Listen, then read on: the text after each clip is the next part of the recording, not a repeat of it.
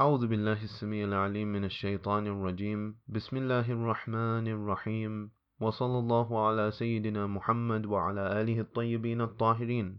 And welcome to the Scale of Wisdom podcast brought to you by the Batul Foundation. In this episode we are going to speak about the oath of allegiance, al-Bay'ah, which is a covenant between the ruler and the ruled. Bay'ah in the early Islamic period was a contract between the ruler and the ruled, and it was often represented by putting your hand on the hand of the ruler and attesting to your loyalty to that contract and to that binding agreement. And of course, when it comes to Islamic leadership, and especially the leadership of the Holy Prophet ﷺ and the Imams, that rulership that is granted to them is based on merit and based on their connection with Allah subhanahu wa ta'ala. The first subsection in Mizan al-Hikmah speaks about swearing allegiance to the Prophet being the same as swearing allegiance to Allah subhanahu wa ta'ala. It starts with a verse of the Holy Quran where Allah subhanahu wa ta'ala says, "Indeed, those who swear allegiance to you swear allegiance only to Allah. The hand of Allah is above their hands. So whosoever breaks his oath breaks it only to his own detriment. And whoever fulfills the covenant he has made with Allah, He will give him a great reward."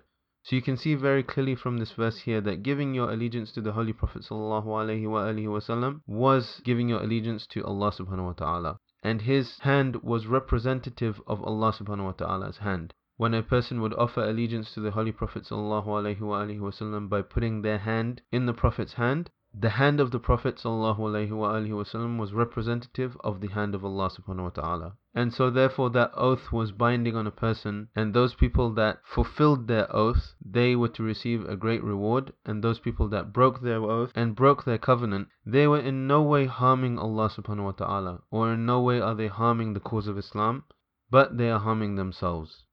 Ali ibn Ibrahim narrated, in the covenant of Ridwan, it was revealed that Allah was certainly pleased with the faithful when they swore allegiance to you under the tree. He knew what was in their hearts. The narration continues, and He put a condition for them that after that they would never dispute with the Prophet ﷺ about anything he does, or disobey him in anything he might order them to do. Then Allah the Exalted said after that verse, "Indeed, those who swear allegiance to you." So this narration here speaks about the Bay'atul Ridwan, where Allah subhanahu wa ta'ala ordered the companions of the Holy Prophet to renew their bay'ah to the Holy Prophet ﷺ. So the Holy Prophet agreed to sign a peace treaty with the unbelievers and to turn back from visiting Mecca for the pilgrimage. And each and every companion renewed their bay'ah to Rasulullah ﷺ under a specific tree. In another narration, Salma bin Aqwa said when he was asked, "Until what term did you give your allegiance to the Prophet ﷺ on the day of Hudaybiyah?" He replied, "Until death," meaning of course that there was no other leader while the Holy Prophet ﷺ was the leader of the Muslim Ummah. The next subsection talks about how women gave their allegiance to the Holy Prophet ﷺ. It starts with a Quranic verse where Allah subhanahu wa ta'ala says, "O Prophet, if faithful women come to you to take the oath of allegiance to you, pledging that they shall not ascribe any partners to Allah, and they shall not steal, nor commit adultery, nor kill their children, nor utter any slander that they may have intentionally fabricated, nor disobey you in what is right, then accept their allegiance, and plead for them to Allah for forgiveness. Indeed, Allah is all forgiving, all merciful."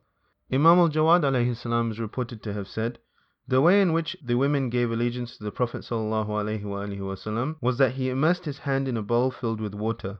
Then he took it out. The women then immersed their hands in the bowl as a sign of their acknowledgement and belief in Allah and belief in His Messenger." The next subsection talks about the retraction of allegiance. It starts with a verse of the Holy Quran where Allah subhanahu wa ta'ala says, "Fulfill Allah's covenant when you pledge, and do not break your oaths after pledging them solemnly, and having made Allah a witness over yourselves. Indeed, Allah knows what you do."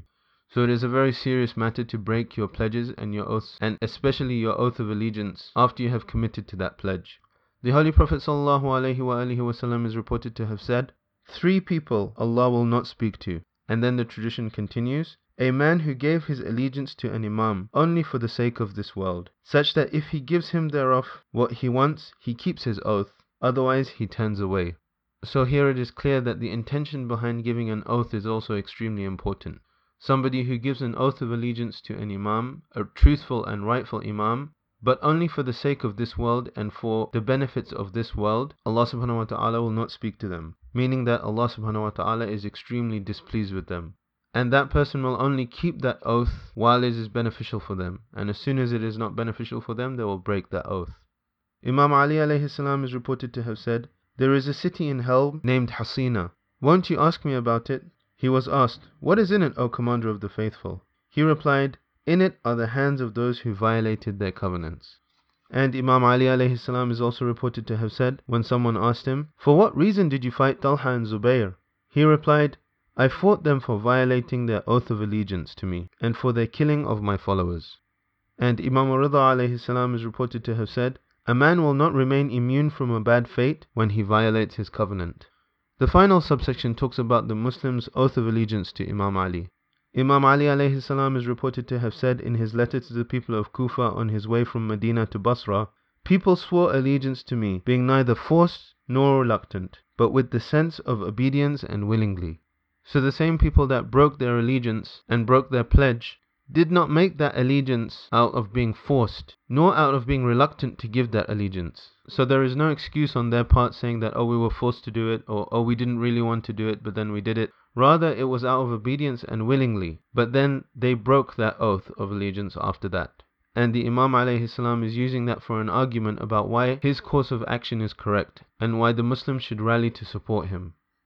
Imam Ali alayhi salam is also reported to have said, "You rush to me like camels that rush to water, eager to give me your allegiance." So again here, now that the people had given their allegiance to Amir al-Mu'mineen, then it was upon them to rally to his side. Inshallah, in the next episode we will talk about commerce, at-tijara, wa sallallahu ala Sayyidina Muhammad wa ala alihi at-tayyibin at-tahirin.